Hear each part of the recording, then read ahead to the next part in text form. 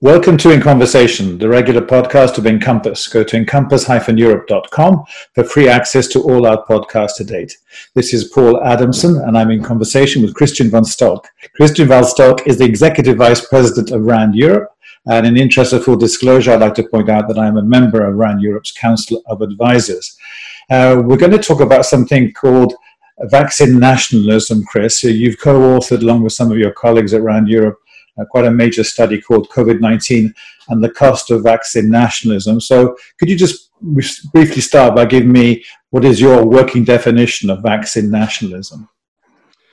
Well, Paul, great to be with you.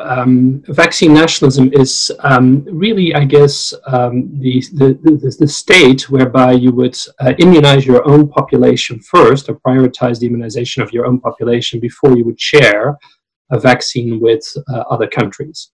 Another way to think about it is also equitable distribution of vaccines. So the idea being that those countries that can produce vaccines will prioritize the vaccination of their own populations before they share this vaccine more widely. Okay, so what inspired you and your colleagues at RAND Europe to write this report and do this research in the first place? Well, it was interesting. I mean, when we started thinking about this problem was, of course, earlier this year when we saw some countries making moves to actually prioritize the purchasing of the vaccine for their own countries and our own populations first. Now, you would argue that this would be normal, that countries would act out of self-interest. But we also noticed that by purchasing these vaccines ahead of time, that they're also limiting the distribution of such vaccines to other countries in and by itself. So we started thinking about what the problem could be of actually countries prioritizing, particularly those countries that can produce a vaccine to themselves first before they actually distribute it to other countries. How visible, how sort of blatant, to use a strong word, were these moves by governments at this stage of the coronavirus? Because vaccines, of course, we've had some very good news very recently, but the idea of a new vaccine coming anywhere near to completion and available was very much a remote possibility a few months ago. Yeah, well, I mean, it was very blatant to begin with, Paul. I mean, as soon as vaccines were being developed, countries were actually started advanced purchasing those vaccines already. And of course, by doing so, they were also restricting the access to those vaccines by other countries, of course. Okay. Did you have a sponsor for this research, or was it kind of inspired internally in RAND Europe? Yeah, it was internally funded, which is also interesting. So RAND is, of course, a not-for-profit. So any margins that we make on our work, we reinvest in research and development. So this was one of those studies that was funded internally. And did you, when you started doing, and I'll ask you a second to try and explain in layman's terms your methodology, because I'm sure it's very complicated, but when you started the exercise, did you also have in broad terms, obviously, because the research had not been conducted at that stage, broad idea, the order of magnitude of the cost, the broad costs of vaccine nationalism before you even began applying yourself to the research? Not really. I think we're thinking about large numbers for sure, but typically when you do these kind of costings, there are relatively large numbers. But of course, those large numbers are largely associated with the large costs of COVID-19 in and by itself. So if you think about the disruption that COVID-19 causes an economy, and then I think about what would happen if these restrictions were lifted, and of course we see that in our day-to-day economies. Then they would be sort of orders of magnitude of that sort of level, really. Okay, well, can you talk me through then as in as simple language you possibly can muster, the methodology you adopted to do this research? Yeah, so it's really not that complicated, Paul. It is complicated, but it isn't. Basically, what you try to do is you try to simulate the global economy, really, through something called a computerized general equilibrium model. Which is a fancy term for a model that really tries to capture all of the economic interactions that occur globally. So it's a dynamic model. So basically, everything is connected to everything. So, for instance, if you change one aspect of the economy, consumption, it has an impact on production, etc. All of these different factors are combined. And then what you try to do within that model is you try to set a baseline scenario. So you try to set a scenario in this case, what would happen to the global economy if a vaccine was made available to everyone, right? And then obviously you return to a relatively more normal state. And the other thing you try to model in this way is what is the disruption that is caused by COVID-19. So you try to model almost the two extremes. And of course, COVID-19, and what's interesting about it is it affects specific sectors more than others. So for instance, if you think about hospitality, transportation, those type of sectors are quite severely impacted. So you take the impact that you see in those sectors, and then you let it feed through the model. So there's all kinds of dynamic effects that take place in a model like that, and then gives you sort of the two extremes of the model, as it were. Lots of disruption, and then a situation where you can return more or less to a normal situation. And the only way in this model for that normal situation to arise is for the vaccine to be made widely available. So our assumption is that once the vaccine becomes widely available, none of these sectors will be impacted any longer. So again, in broad headline terms, what are your main findings, these different scenarios you lay out in your report? What are the headline main features? Well, I mean, it's useful to also mention that the scenarios that we run are the following. So you basically have a scenario where you have no disruption, as it were. You have a scenario where you have only the vaccine is available in vaccine-producing countries. You have a scenario where the vaccine is available in vaccine-producing countries and high-income countries. And then you have a scenario where the vaccine is available in all the high-income countries and all middle-income countries, but not in the poor countries. And that's obviously the scenario where you have, the last scenario is obviously where you have, let's put it this way, the least economic impact, but you still have a substantial economic impact. So if you take a scenario where, for instance, the vaccine is only available in the vaccine-producing countries, you get into quite large numbers in terms of actually the cost globally of that scenario, which is about $1.3 trillion globally. So those are huge numbers. So, but keep in mind that's not a realistic scenario, because if it was only available in vaccine-producing countries like India, China, and so on, that seems very unlikely in this current situation. But what's interesting is that even if you vaccinate the whole global economy, except for the poor countries, there's still quite a substantial impact, and that impact is about $153 billion. Now, that's much lower, obviously, than the 1.3 trillion, but it's still quite a substantial number. So the report is arguing is that rather than there just being a moral obligation, really, to vaccinate everybody globally, it's also an economic imperative. And by putting an economic cost to it, we can also then just sort of try to convince countries like the EU27, groupings like the EU27 or countries like the UK and the US to take this much more seriously and actually start focusing on sharing the vaccine, which is obviously from our perspective, the more efficient outcome. Well, I want to come back to this convincing point in a second, Chris. But before we do that, were you surprised and your co-researchers by the figures that you came up with at the end? Yes and no. I mean, we know that COVID-19 has a very dramatic impact. I think what is interesting about this model, Paul, is how interconnected we all are in the world. And I think we sometimes, especially perhaps in our current political times, we forget about this, right? There is no such thing as America first, UK first, or Europe first. We are all interconnected as a global economy. So there are quite substantial trade effects from us, from COVID-19. And of course, if we say, well, the UK is now vaccinated or Europe is now vaccinated, we don't care about anybody else. That is relatively self-defeating, because there will still be quite substantial economic cost to us, simply because there's a lot of disruption in our trading partners. And some of those trading partners are poor countries, actually, interestingly enough. So from that point of view, I think the interconnectedness of our global system was again emphasized in this study, and that's always interesting to see. Okay, well, on this convincing point then, as you said just now, RAND is a non-profit organization. I know also from my exposure to your work, you're very resolutely non-partisan, but it seems almost you had without trying to put you on the spot, Chris, that you had some almost like a political motivation. Your desire was also to convince governments that they should act in a particular way with evidence suggesting the contrary. Well, I mean, in some ways, it might feel like this study might be politically aligned with a certain movement, but it really isn't. I think it was just focusing on the basic facts that as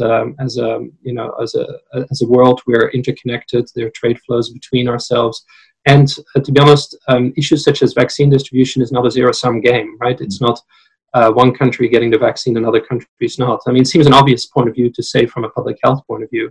But I think the fact that we managed to build an economic case for it in our study, amplifies that message to some extent. So, from my point of view, it's as every piece of work we do, we let the facts do the talking, we let the research do the talking. Perhaps in this case, the outcome was a bit more logical and obvious than in other studies. And during the course of the research, I'm sure it took quite a while to from start to finish. Were there signs that governments were acting in a quote unquote better way because I don't know, a change of heart, or were they actually thinking the situation getting worse? Well, there's no such thing anymore as a pure vaccine nationalist approach, Paul. I mean, I think most countries are seeing value in sharing to some extent. The IP or knowledge that they have in terms of vaccines, and also the vaccines themselves. However, there is a question of how much of this they're doing. So there's a little bit of tokenism here. There's also perhaps in some cases there is a hint of countries having geopolitical sort of reasons for distributing. So what we're trying to say is, regardless of how you want to do it, there's a real point about equitable access more widely. So this is not about sort of withholding it from specific territories or countries. But you could also make the same argument about equitable access also about within countries to some extent, because we of course know that there's no guarantee that the most at risk or the most sort of needy will get the vaccine first. I mean, in some ways, you always worry about resources and income playing a big role in terms of who gets access first. You make the point in the report, but obviously that less developed countries have special needs, of course, and they should not be ignored or forgotten about. But unless I'm missing something, also there's a kind of related problem. Also, their local internal infrastructure. So even if they were given millions and millions of doses from different manufacturers, through maybe government, national, regional, whatever, large organizations, philanthropy or donation programs, it has to be accompanied by some kind of infrastructure support as well, surely.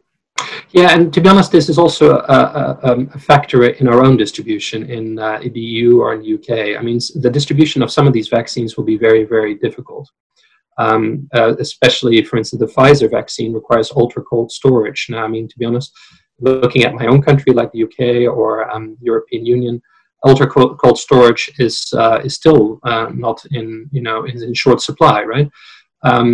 There are other vaccines that will make it a lot easier to distribute, but some of those vaccines might be less effective. So you could get into a scenario, which we haven't modeled in our work, but we should model going forward, is that maybe less effective vaccines that are easier to distribute are made available to more people around the globe.